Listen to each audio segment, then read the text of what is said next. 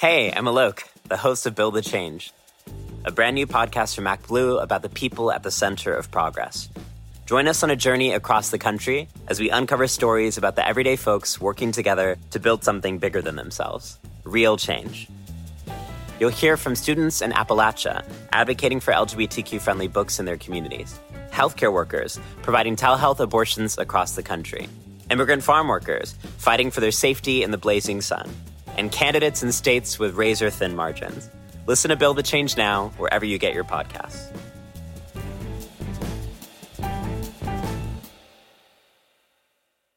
Hey, it's Ryan Reynolds, and I'm here with Keith, co-star of my upcoming film, If, only in theaters May 17th. Do you want to tell people the big news? All right, I'll do it. Sign up now and you'll get unlimited for $15 a month and 6 months of Paramount Plus Essential Plan on us. MintMobile.com/switch. Upfront payment of $45 equivalent to $15 per month. Unlimited over 40 gigabytes per month. Face lower speeds. Videos at 480p. Active Mint customers by 531.24 get 6 months of Paramount Plus Essential Plan. Auto renews after 6 months. Offer ends May 31st, 2024. Separate Paramount Plus registration required. Terms and conditions apply if rated PG.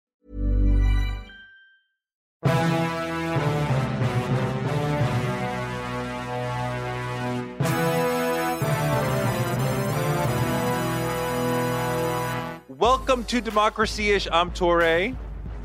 And I'm Danielle Moody. And we are once again joined by Ellie Mistal, who went to Harvard Law School. But it's, we're coming to you on an insane week, another insane week of being a Black person in America. Derek Chauvin, the officer who murdered George Floyd, was convicted on all counts. Danielle, how does the Chauvin conviction make you feel? Oh, I'm so glad you asked, Torre. How does it make me feel? Well, I will say that the hours before the verdict came in, I felt nauseous. I was shaking. I had physical reactions to what was going to be the impending decision. When it came across, I screamed. I screamed at the television because the first announcement was for the highest charge, which was murder 2. He was charged with three separate charges, murder 2 carrying the longest sentencing, which was the one that many of us were holding our breaths about. How do I feel? I don't know, because I thought that I would feel more relief. I thought that I would feel like we could take a deep breath, that this could be the first in a series that we would say that police can be held accountable for killing us like fucking animals in the street. But as it comes on the heels of yet another killing, and during that 2-week trial, we were interrupted. I mean, Torre, your post about we interrupt the trial of Derek Chauvin to bring you the killing of Daunte Wright. We interrupted again to bring you the killing of Adam Toledo. We interrupt it now as Derek Chauvin is being placed in handcuffs and escorted out of the courtroom. We interrupt your deep breath to tell you that a 16-year-old girl has been murdered. So I don't honestly know how I'm supposed to feel or how we're supposed to feel. What I will say is that seeing the family of George Floyd with cheer, with tears of joy, of the work that they've been toiling, doing to get accountability for their loved one, that was amazing to see, and I felt for them. But then also seeing their cheers just brought me back to the Zimmerman courtroom and the devastation of Trayvon Martin's parents, and all of the parents and all of the families that never got that moment and were deserving of it. I definitely felt tremendous catharsis watching Chauvin be handcuffed and led away through the door, and video that I found on the internet of him being shuffled away in orange off to a bus and a prison, and like, wow, like, you motherfuckers can get got. And I genuinely smiled last night thinking of him in prison and having to do a shit ton of time, and wondering if there was some small shudder that went through the police officers of America, like, shit, it can't happen. Now, a million things had to go right for this to happen. but it's a possibility. But I don't think I don't have any joy in terms of like we have moved forward on racial justice or policing violence. This seems to me like an oasis in in an impossible losing season, like one victory in just loss after loss of we get killed and then the court shrugs. I don't think the cop who shot Adam Toledo is going to have any significant legal part. He's not going to be convicted. The cop who shot Dante Wright is not going to be convicted. And the cop who shot Micaiah Bryant, who just jumped out of his car basically and just started wildly shooting. Without understanding like what's going on. Is this stand your ground? Like, is she defending herself? Like, Ellie, just as a person, what is your feelings responding to the conviction of Chauvin? Yeah, at first, there is relief. Like, I don't want to soft sell that, because let's never forget the alternative here. And like, honestly, as we're coming down the pipe, waiting for the verdict, I'm sitting there thinking, like, if this goes bad, what happens tonight?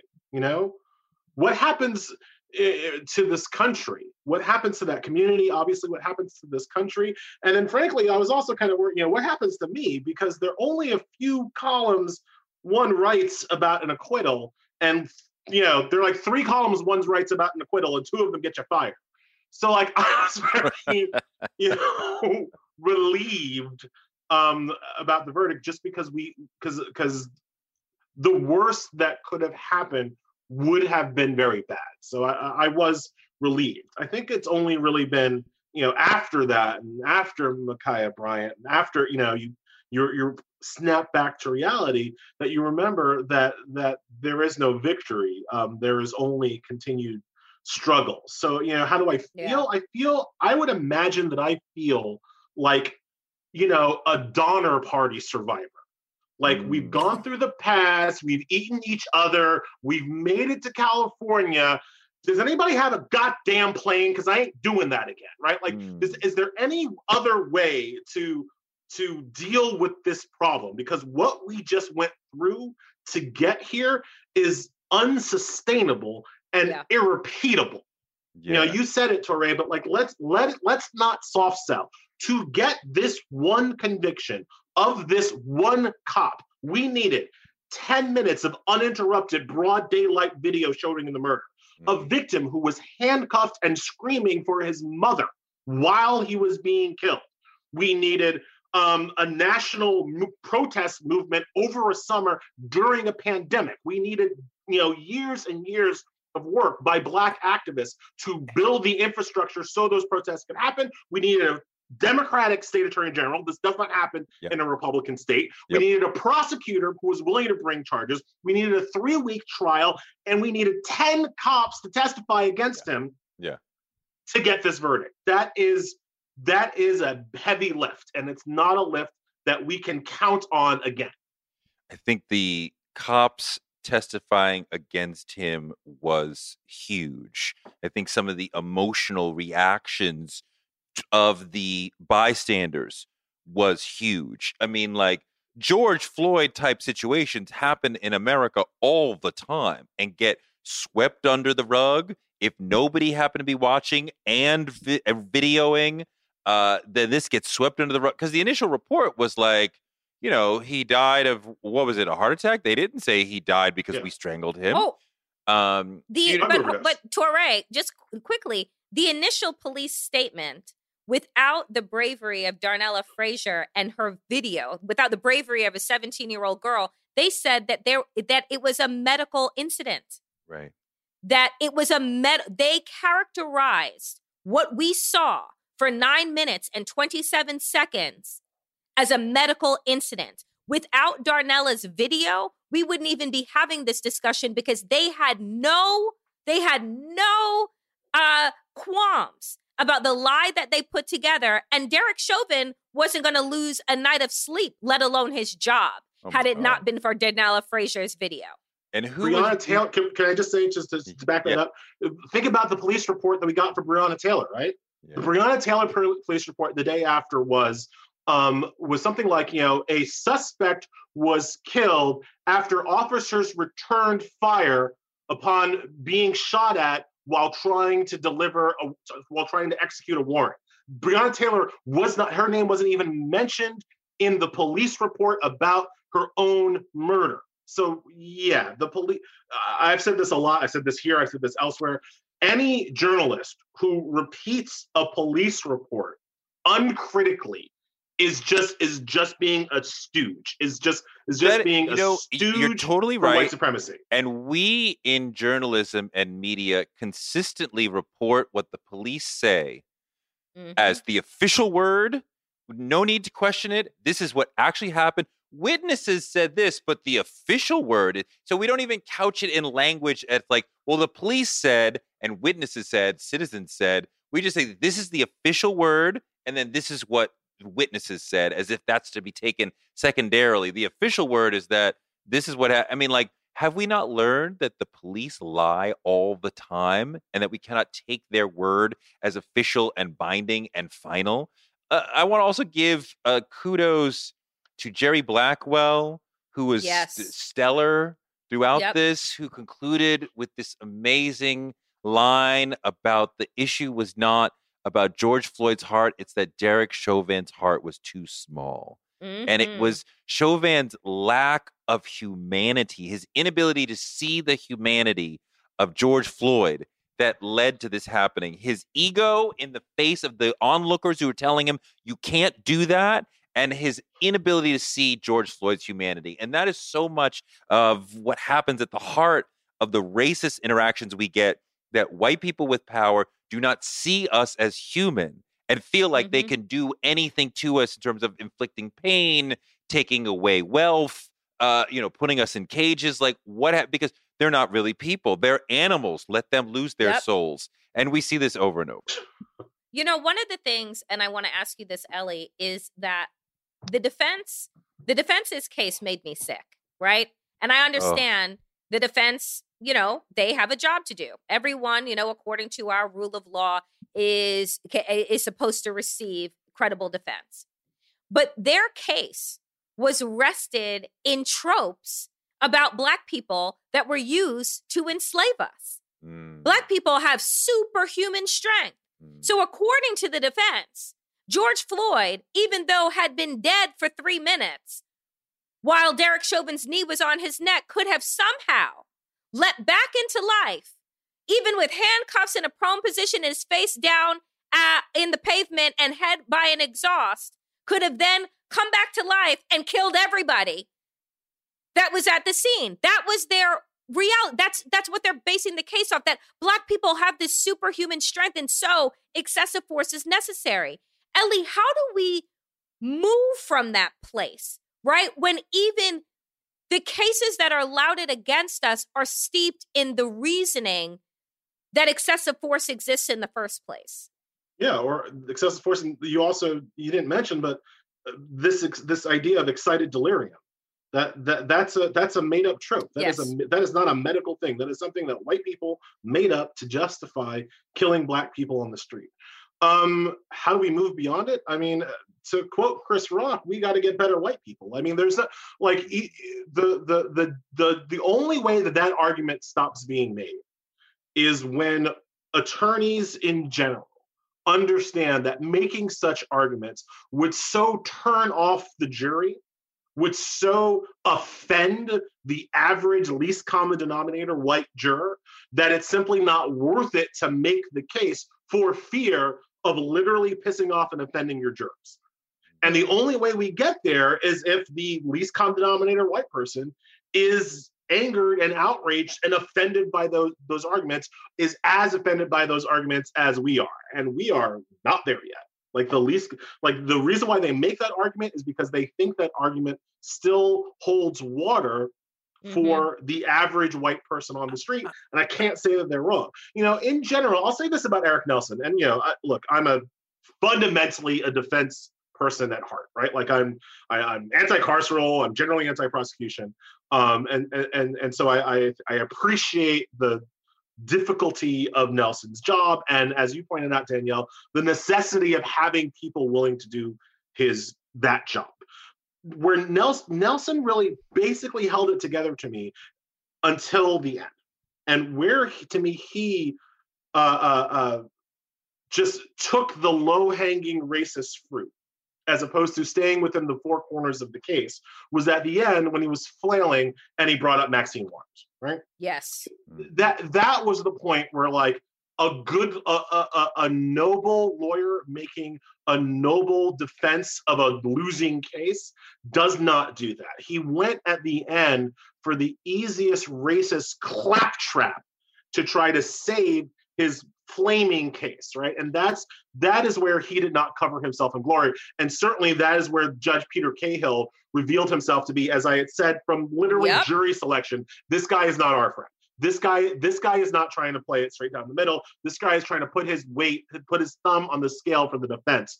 And he did it when he took the bait and said, "Oh, maybe you've got an argument for appeal." That was a white judge and a white defense attorney, knowing they were losing, trying to pull some racism out of the fire. That is where I think that they lose the benefit of the doubt. I want you to do some legal analysis or some lawyer analysis, okay? Because I'm not a lawyer, but I've watched every episode of LA Law. But it appeared to me that Eric Nelson did a horrible job, that he just seemed to not be defending his client effectively. And especially at the end, when he showed he was like, don't just focus on the 9.5 minutes, focus also on the 16 minutes before that, right?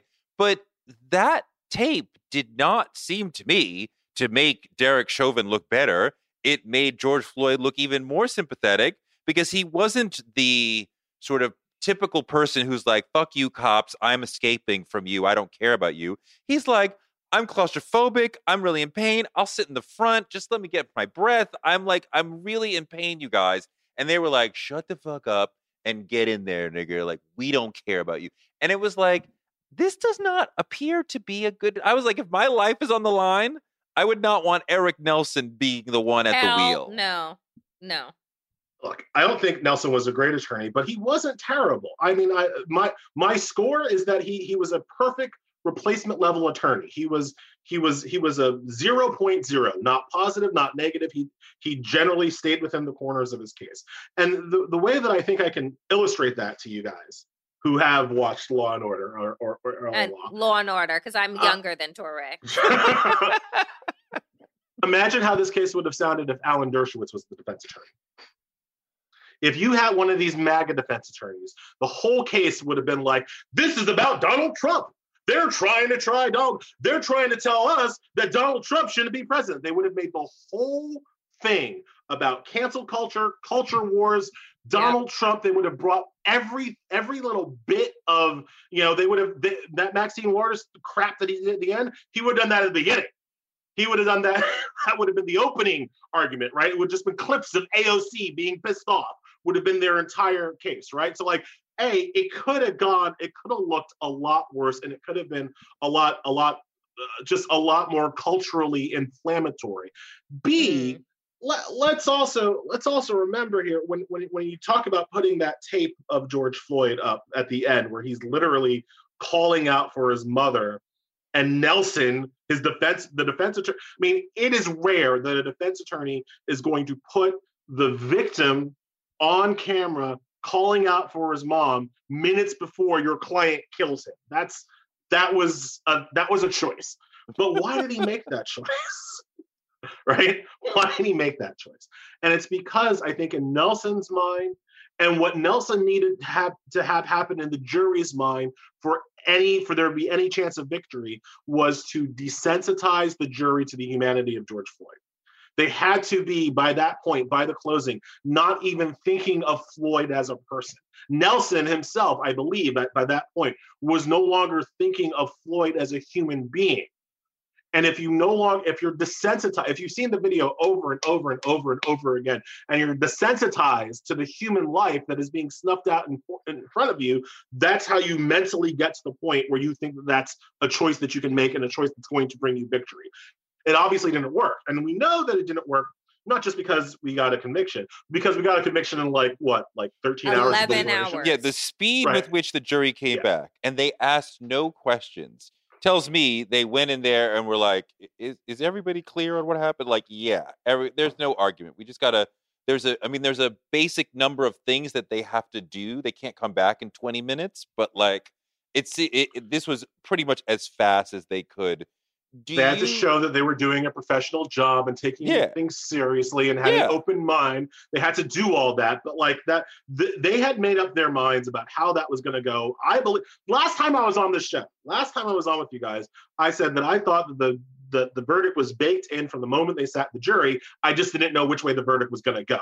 And I think that when you look at only 11 hours with the deliberations, what you see is a jury that had, if not from the moment they sat down, certainly long before closing arguments, they had made up their mind about what they were doing. Well, what do you, I mean, we have not heard from the jury. We may never hear from the jury, but do you have a guess as to what might have been the last thing they needed to hear? Is it the old man crying? Is it the chief of police officers who says, I'm his boss? That's not what we do. I fired him. I'm not like, is it the EMT who's like, I told them check for a pulse and they said, fuck off. Like, is there one thing, or is it sort of like this whole group of things? I think it's a whole group of things. I mean, think about it this way. Remember, some of the jurors, not all of them, but some of them hadn't even seen the video, right? Now, if you're the defense, you thought that sitting those people was a good idea. But most likely, based on, again, the speed and rapidity of the verdict, that was probably a bad idea, because there were probably some people in that jury room who hadn't seen the video before the trial started and then saw the video and just like, were absolutely shocked and appalled. And had to spend 3 weeks just like listening to bull crap until they could be like, did you see? That's what they were pissed about? So if they had been, if some of them had been desensitized and they'd already seen it, then perhaps Eric Nelson could have been like, no, now that you've seen it 10 times, look at it differently. Yeah, that's what I'm, again, this is just kind of armchair quarterbacking based on this rapidity at which they returned the verdict. But you wonder now if they had actually gotten selected people who had been more steeped in the video, who had come to the trial with a little bit more knowledge, maybe it would have been easier for them to play the desensitization game. Because as it was, it looked like people saw what actually happened and were just like, oh, duh. But I think like this, in this particular instance, this particular video, as opposed to the ones that we have seen over the past 2 weeks, the taser video with Dante Wright and the Adam Toledo video, and now with Ma'Khia Bryant, the difference with this video, in my opinion, is that one, it wasn't taken from body camera. We were watching the video that Darnella Frazier put together, so it was much more clear, with a wider angle, but also how long it was. Yes. When we're looking at all of these other videos, we're looking at maybe a minute, a few seconds before the person is killed. With George Floyd, I don't think that there was a desensitization piece to that, because it was so long. You couldn't argue the split-second defense. You couldn't argue these like, oh, the cops were frazzled. You roll up on a situation. You don't know what you expect. It's like, no, for 9 minutes, you knew what to expect. I think that's critical. I think most people, especially white people, will forgive the cops for making a millisecond decision, especially in the case of my fear of a black person, especially a young black person, and he has a second to decide. Adam Toledo, he had a gun, he threw it. Well, yeah, he threw it. He didn't have it. But if I was alone in an alley with a young black kid, I'd be scared. I have 1 second to decide if I shoot him or I hug him or whatever, or listen to it. Like, I'm going to shoot him. This was that rare case, unlike so many others, like you're saying, where this wasn't a split second. You had many minutes in which you could have said, let's let him up. Let's get off. Let's figure out if let's reassess. He kept saying a reasonable cop will reassess. Well, you surely weren't reassessing because you just laid on him for 9 minutes. Well, people were begging him. And this is where the bystanders, I think, come into play, where not only is it this amazing length of time, but it's enough time for a crowd to gather and implore, beg, plead with the officer, you're killing him, get off him, get off him, get off him. Why are you still on him? Like that happens over minutes, right? And I think that there was time to reflect. This was no crime of passion.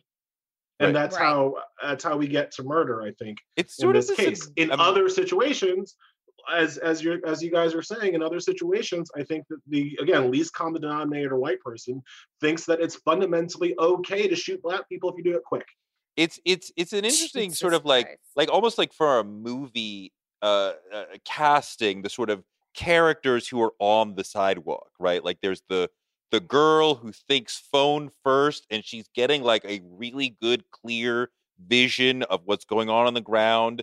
There's the older guy who's like identifying with Floyd and talking to him and saying like, stop fighting them. He's like, you can't win. Right? From the Wiz, you can't win. And he's like, I'm not trying to win. You know, and there's the younger guy who's like the martial artist who's like, I can see what you're doing. I trained that maneuver. You are killing him. Right? I mean, like, you know, this group of people, this chorus is sort of amazing in their courage, in their passion to stand there and say, this is wrong.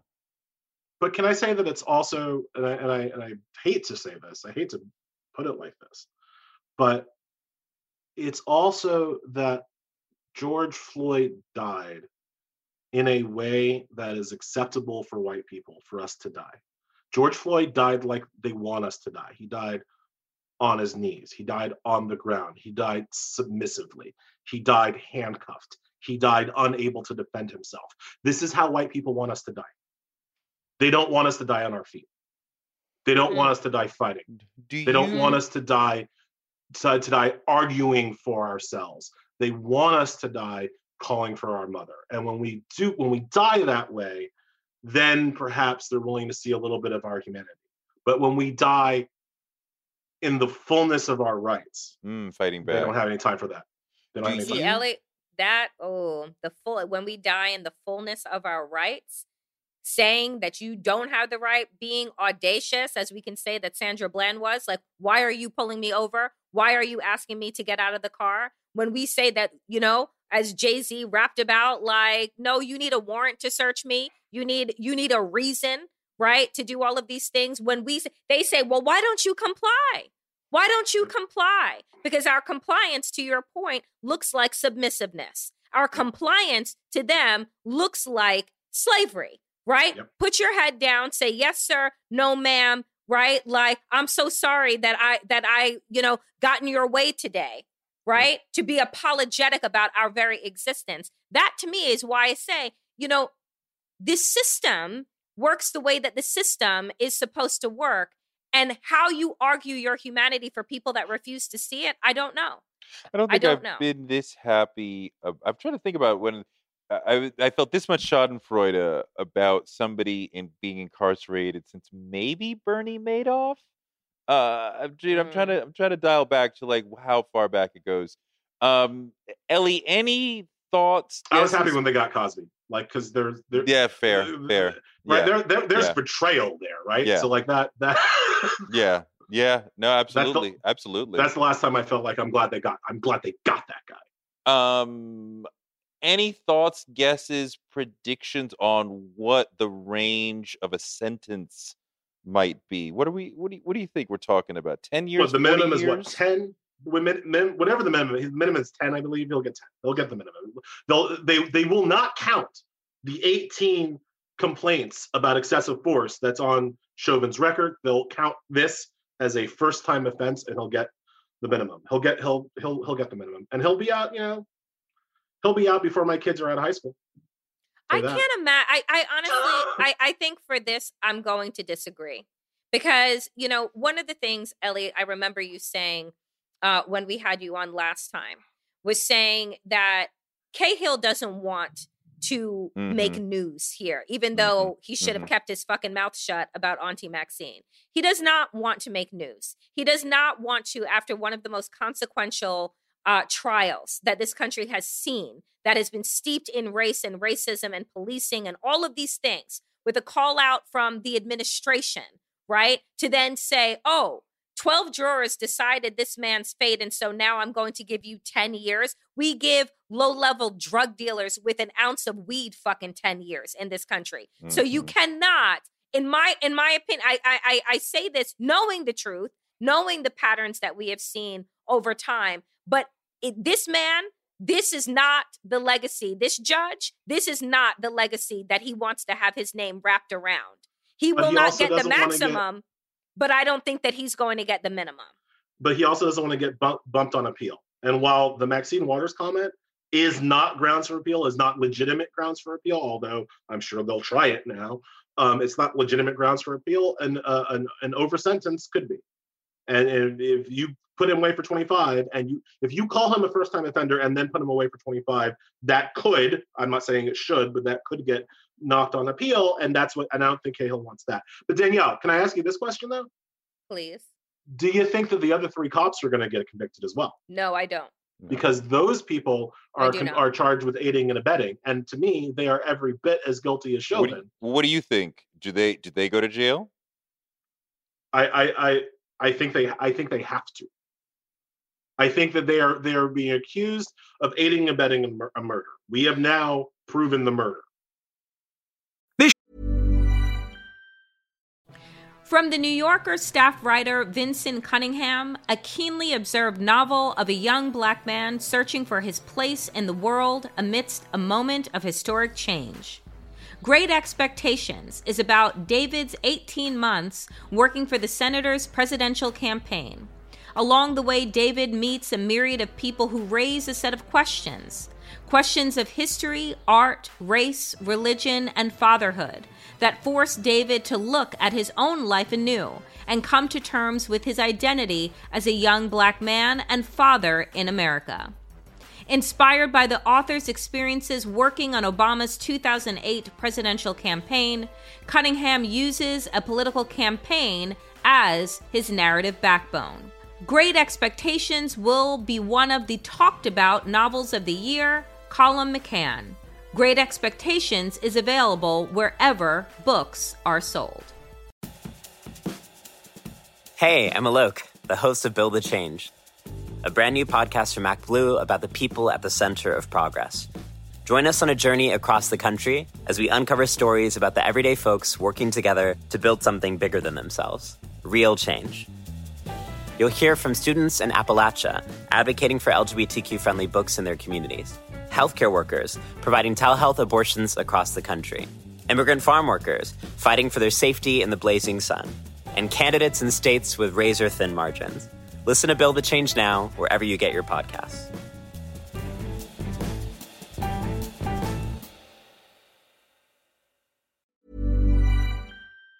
Show is part of the Pro-Democracy Podcast Coalition. The midterms are coming, and it's more important than ever that we protect and fix our elections. We all know that our government is broken. Politicians spend more time working for themselves, their big donors, and their political party instead of for us. We as Americans have had enough of the corruption, partisan bickering, and gridlock. Look, I get that all the nonsense makes you want to tune out, but I'm here to tell you there's reason for hope. Our political system is broken now, but we can fix it. That's why we've partnered with Represent Us, a nonpartisan grassroots organization that has helped notch more than 160 victories to improve our elections and give power back to the voters where it belongs. Right now until November, there are many, many ways you can get involved. Represent Us is working in cities and states to pass good government policies like ranked choice voting, and they're also recruiting folks to help staff the polls. Let's protect our elections now and for generations to come. Visit represent.us/pod to learn more. That's represent.us/pod. Let's go back for 1 second, because a lot of folks on the Twitter, a lot of Black folks are saying, oh, they're going to offer a plea. And as I said, I've seen a lot of LA Law, and I was like, they have to offer something to get a deal. If they could say, we'll testify against Chauvin, then they could get something. Now there's we have nothing. There's nothing. They have no bargaining chip. What are they bargaining for? Right, they have no leverage. So can they try to take a plea? Like, they can try to take a plea to save the community the anguish, trauma of having to try them. That's what they can do. They can also be in a situation where one can offer to rat out the other two because there are three of them, right? But we saw that. We saw it all. Like, we don't need one to testify against the other two. We have you on video. I agree, but whether or not the state wants to go through this again, and again, it's not obvious that they'll be convicted. That's what they're offering. That would be their offer.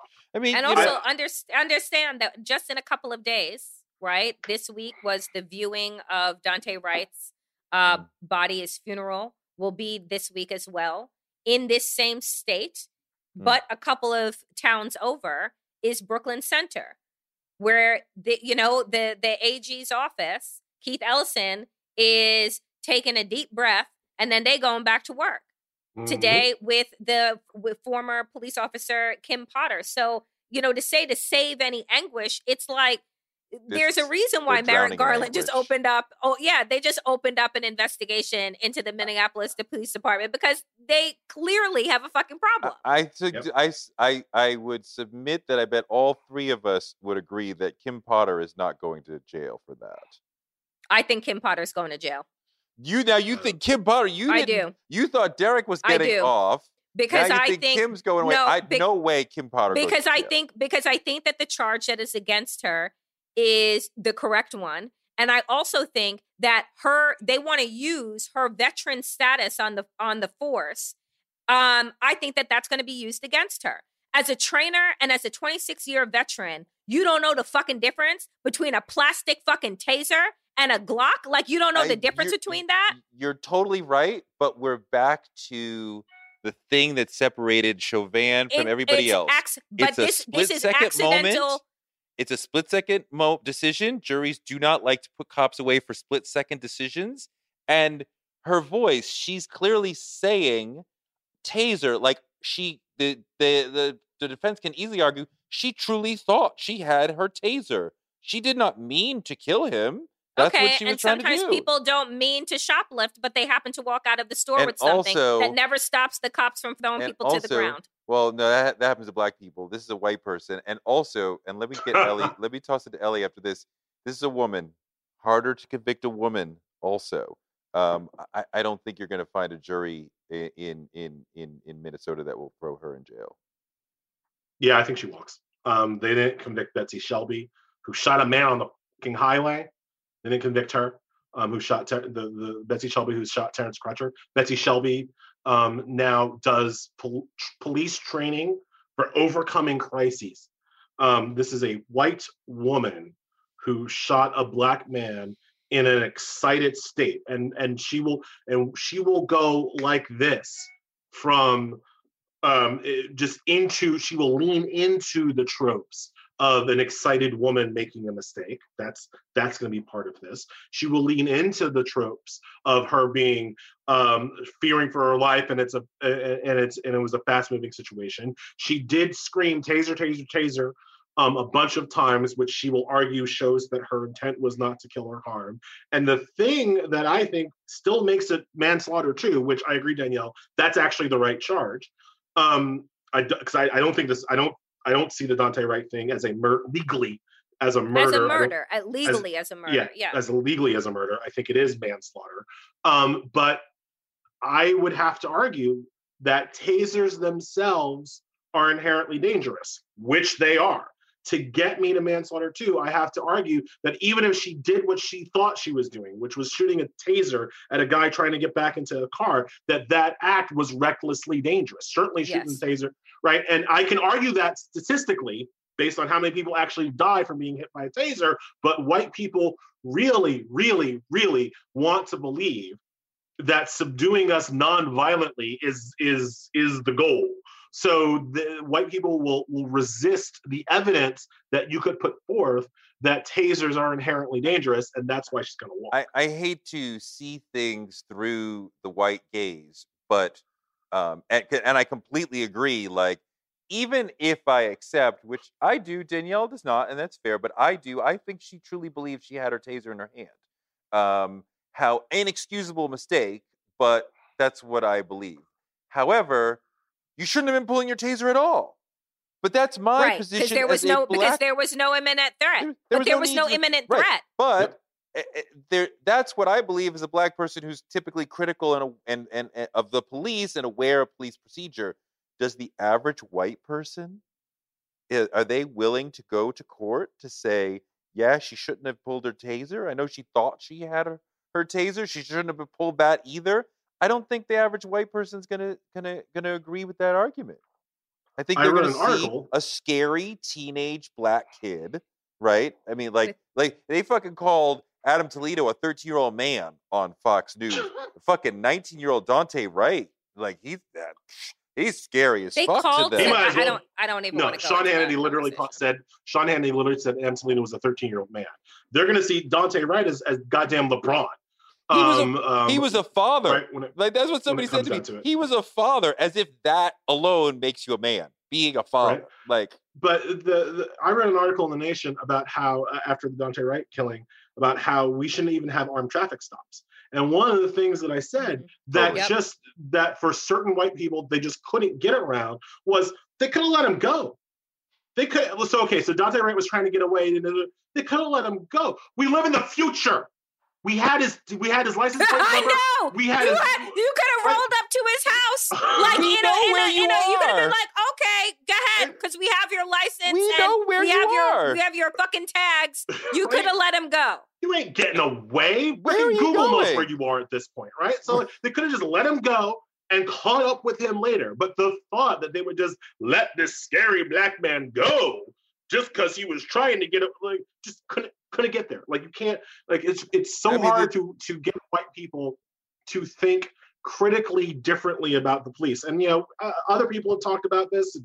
Our friend Jason Johnson talks about it a lot. Like, you can get white people to think about the most radical reorganization, right, of any economic policy, of money, of Bitcoin, policy. Government, right? Ranked choice voting. Right. What currency is? You said Bitcoin, right? You can get white people to rethink what money is, but tell them that we need to completely reimagine what a police does. And they're like, oh! Like, no, you're absolutely right. Let's send more helicopters to Mars. Let's do that. Let's do that. I just want healthcare. The notion that police should be this traveling bureaucracy, making sure that everybody has paid their registration, is wearing their seatbelt, doesn't have air freshener, doesn't have 32% dark tint on their windows, and all these other little ticky-tack things that aren't speeding and possibly DUI.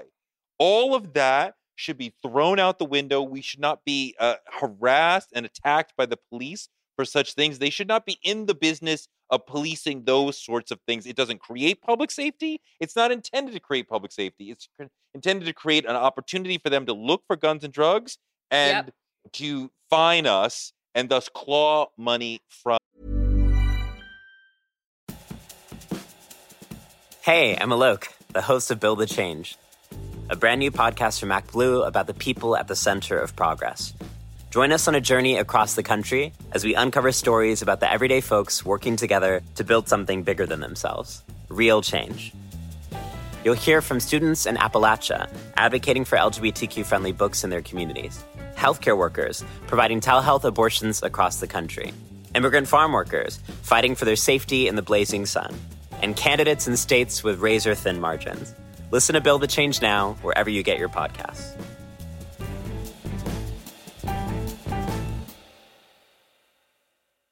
Hey, it's Paige DeSorbo from Giggly Squad. High quality fashion without the price tag. Say hello to Quince. I'm snagging high-end essentials like cozy cashmere sweaters, sleek leather jackets, fine jewelry, and so much more. With Quince being 50 to 80% less than similar brands. And they partner with factories that prioritize safe, ethical, and responsible manufacturing. I love that. Luxury quality within reach. Go to quince.com/style to get free shipping and 365-day returns on your next order. Quince.com/style. Us. I just want to add a little, I went to school in Boston, well, not in Boston, sheen to that. In Cambridge. Okay, right, in Cambridge. Near Boston, I went to law school. when Torre says they use this as an excuse to look for drugs and guns, that is the literal Supreme Court ruling. All right, a case called Wren is in 1996 literally said that the cops can use minor traffic infractions as an excuse to get around the Fourth Amendment, right? So if I'm driving down the street and you think that I have drugs, normally you would need probable cause to think that I have drugs before you can stop me and search for the drugs, right? But if I miss a turn signal, if I roll through a stop sign, then because I've committed a moving violation that allows the cops who do not care about the turn signal to stop my car, pull their guns out, toss my car, and look for the contraband that they're actually interested in. That is a violation of the Fourth Amendment, but the Supreme Court has said that is okay. And again, as I said in the last time I was on, we talked about Graham v. Connor. This time we're talking about Wren. Both of those cases, 9-0.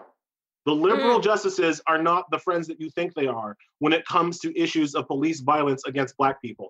That was another 9-0 Supreme Court decision from 1996, right? So that's Ruth Bader Ginsburg on that court. Even Clarence Thomas?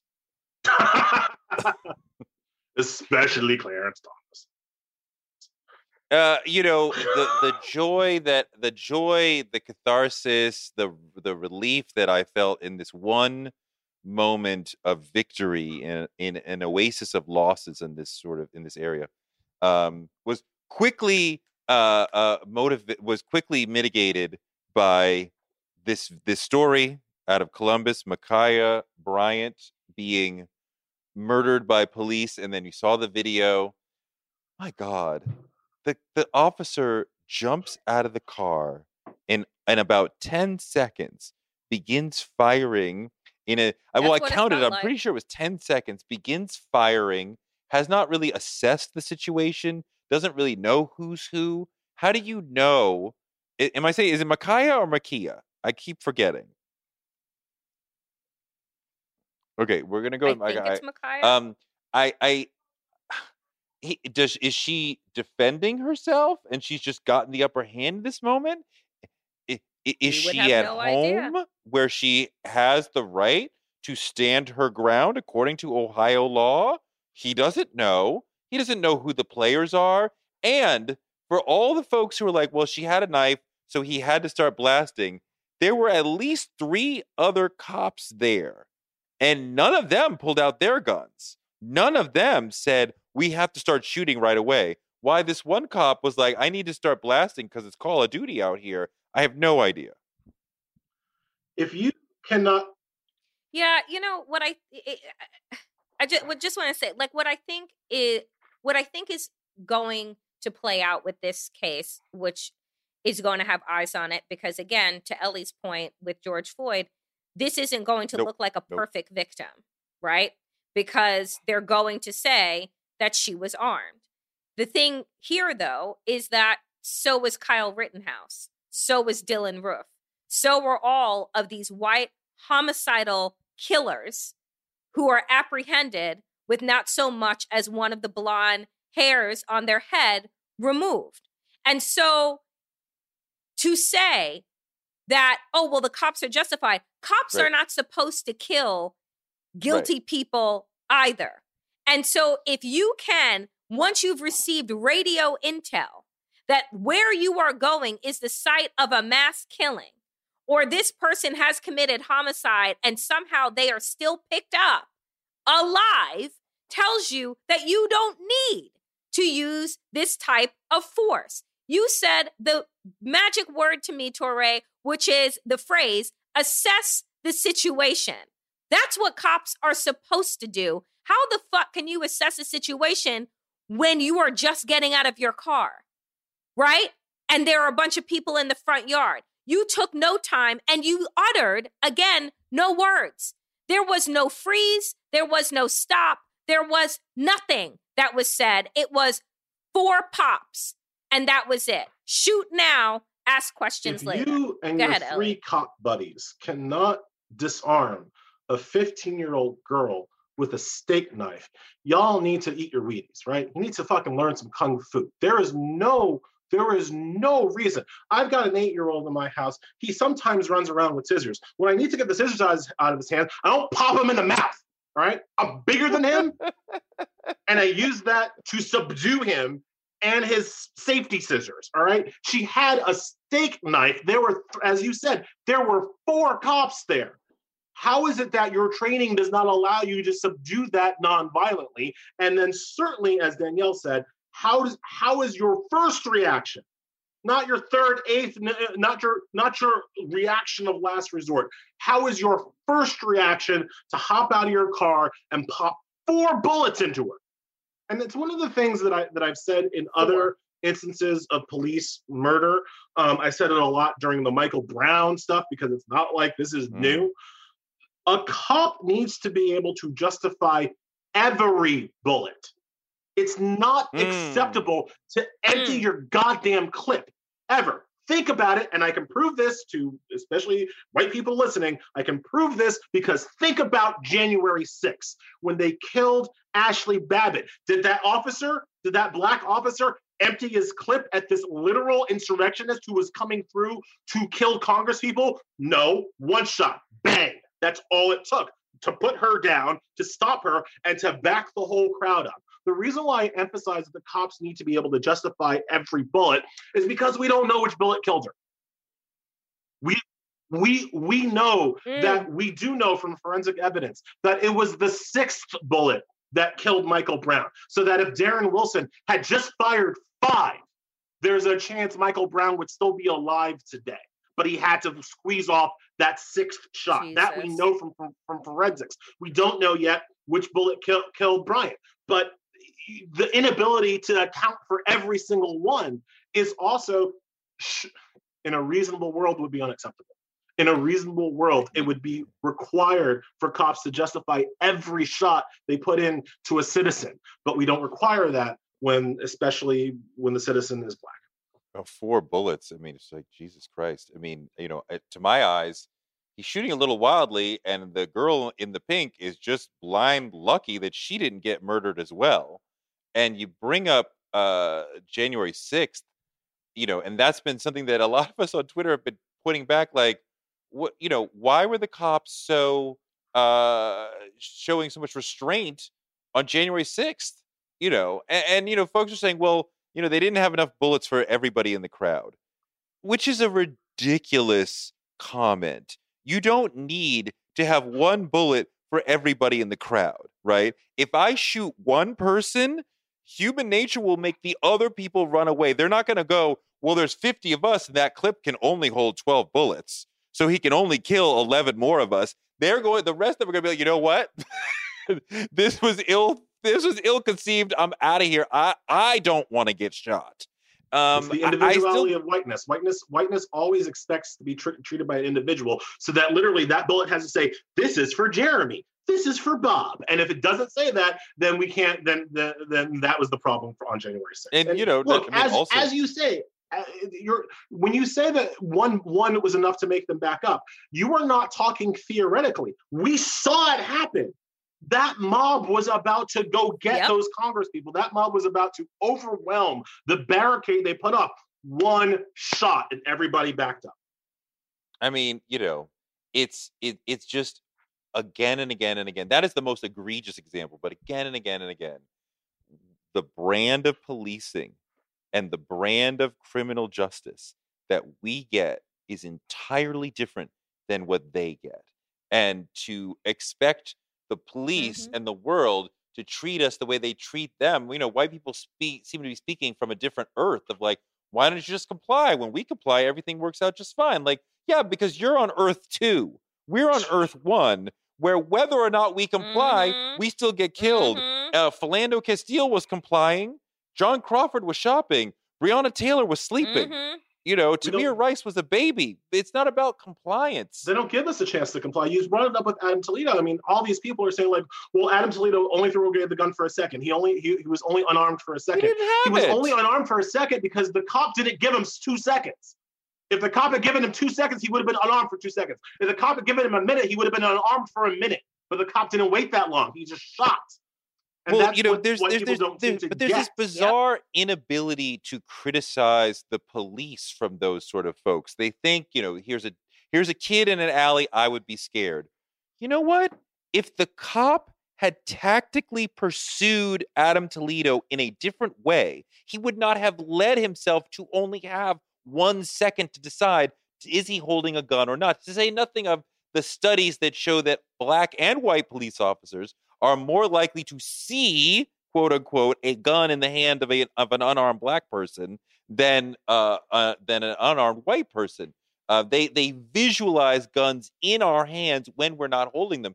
But the officer pursued in an unintelligent way that he's probably not trained to pursue, that left him vulnerable to being hurt by Adam, rather than pursuing in a way that would have given him 1 or 2 seconds to be able to assess he's not holding the weapon. I can subdue him without having to shoot him. Well, there's also the But the reality, but the other thing here too, when people say, to Ellie's point, when the reaction is, well, if I were alone in an alley with a young black kid or a brown kid or whatever, I'd be scared too. The presumption here, again, is that police officers don't have fucking training and don't have weapons. And so, again, we're socialized into having this unnecessary amount of empathy for people who are choosing a profession that puts them in harm's way. If you cannot handle that pressure, and we also have to understand, the issue is not training. This is about choices. The issue is not training. You can do as much cultural bias shit. You can do as much tactical shit as you would like, right? That is not the issue. The issue is the fact that they are making conscious choices and decisions to execute who they choose to, because they know it doesn't matter at the end of the day. There is a reason why Kyle Rittenhouse is still alive and Dylan Roof is still alive, and all of those murderers are still alive. And there is a reason why we have a litany of people who have hashtags attached to their names that we can't even remember all of them. If I was alone or gone in a small room with a rabid dog, I would be afraid. And that's one reason I'm not a fucking vet. Right? We make our choices based on what we think we can handle. Right? Choices. And so if you're a cop, you have to be able to be in a high stress, high pressure situation and make good decisions not based on fear, decisions based on the law and the Constitution. You have to be able to think about things like rights and responsibilities and legal structures while you're pursuing crime. If you can't do that, then you can't be a cop. But part of what's great about your analogy is that it's so often they see us as animals. So they feel like they cannot trust what we will do. We will not behave with the humanity that they expect of each other, which is why when they approach Dylan Roof and they see their little cousin, they extend him humanity, even though he's just murdered the church, or the guy in Aurora who just murdered the whole movie theater, but they extend the guy who just had a bad day. They just extend him the benefit of humanity. They don't extend us the benefit of humanity when we're alone running down the street, when we're fighting with other people in front of our foster home. I'm tired, Danielle. I'm really tired. I'm tired of murals. I'm tired of hashtags. I'm tired of say her name. I'm tired of say his name. It's too much. It's too much. It's quite a lot the last 2 weeks. And the last 2 weeks, I mean, I honestly think, to be honest, that we haven't really had any type of deep breath, anything since the election, right? Like, it has just been one nightmare after the other for the last several months. It's been piling up in a weird way the last couple of weeks. It's just a lot. Maybe next week we'll go ahead. Maybe we're not tired enough, right? I mean, like, Teray, you've got kids, I've got kids, and I think a lot. Like, I can't keep them safe here, but I'm not leaving. So what does that mean? Right? Well, last year was like, I am tired enough that we're going to, yell and scream and march and march and march. And march and pray and vigil and, and continue to fight. Like, I'm not telling people not to fight, but the exhaustion is real. And I don't have kids, but I tell you that, Dante Wright was only a year younger than my younger cousin, who drives around and is 6 foot, black kid. And I just thought you were going to say, yeah, I thought you were going to say he's only a year him. younger than me. Okay. Maybe next week we'll just come out and just meditate with the audience for a while, because we need some sort of like breathing work, or we'll all do. Don't invite me for that, because I'm not good at that. I'm not. Sage. I'm not your wellness guest. We need some self-care, Ellie. I mean, what is self-care to you right now, Ellie? Like you're in trauma and pain, like all of us. Like I need some fried chicken, to go play some tennis. Like, what gets you self-care, Ellie? Because this is a high stress moment for Black people. I got a couple of things. One, I'm a writer, and I process the world through writing, and so I'm privileged, quite frankly, and I'm lucky to have an outlet. I am one of the lucky ones that actually gets to scream at white people and make money for it. So that's actually helpful. Sometimes when I write, sometimes my columns that appear online are actually just me trying to work through the issue in my head, right? Just trying to work it out myself. So I'm somewhat lucky, for that. I think more about my wife, who has like a real job, and doesn't have that outlet. And what is she? She's become addicted to exercise. Like, my wife has been exercising more during these past few months than like ever before in her life. Like, she's really gotten into that. It's just like a physical kind of way to start to process things. So I do a lot of that. So she does a lot of that. I don't exercise at all, kind of obviously.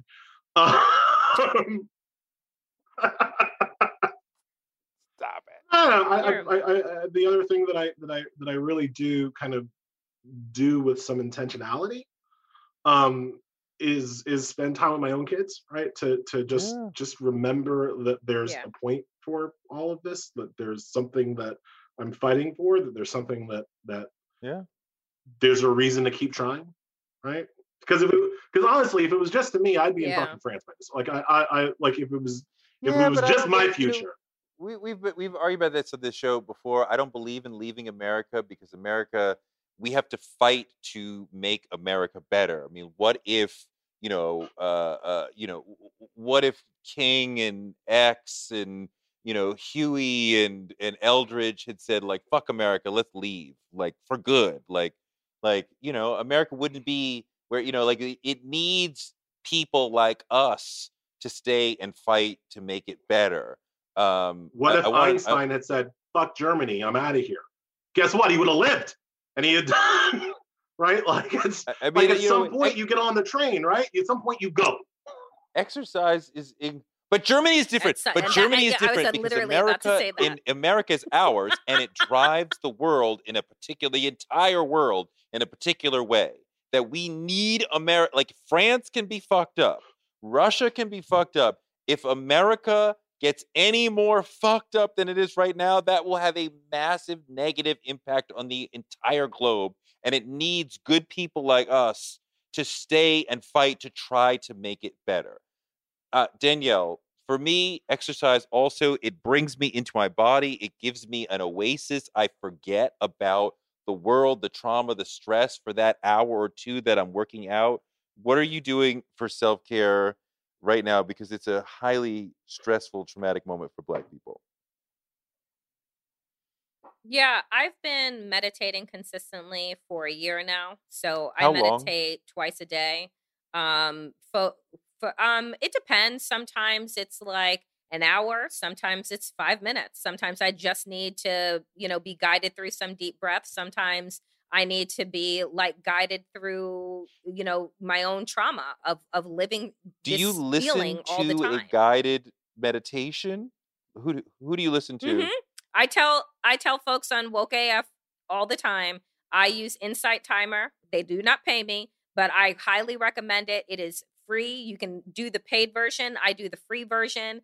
They have so many curated playlists of different meditations. They have actually, since COVID and the uprisings, been curating more meditation leaders of color, doing more meditations about anxiety, stress, white supremacy. Like there are a lot of things that you can get from that. So I do that. I also exercise.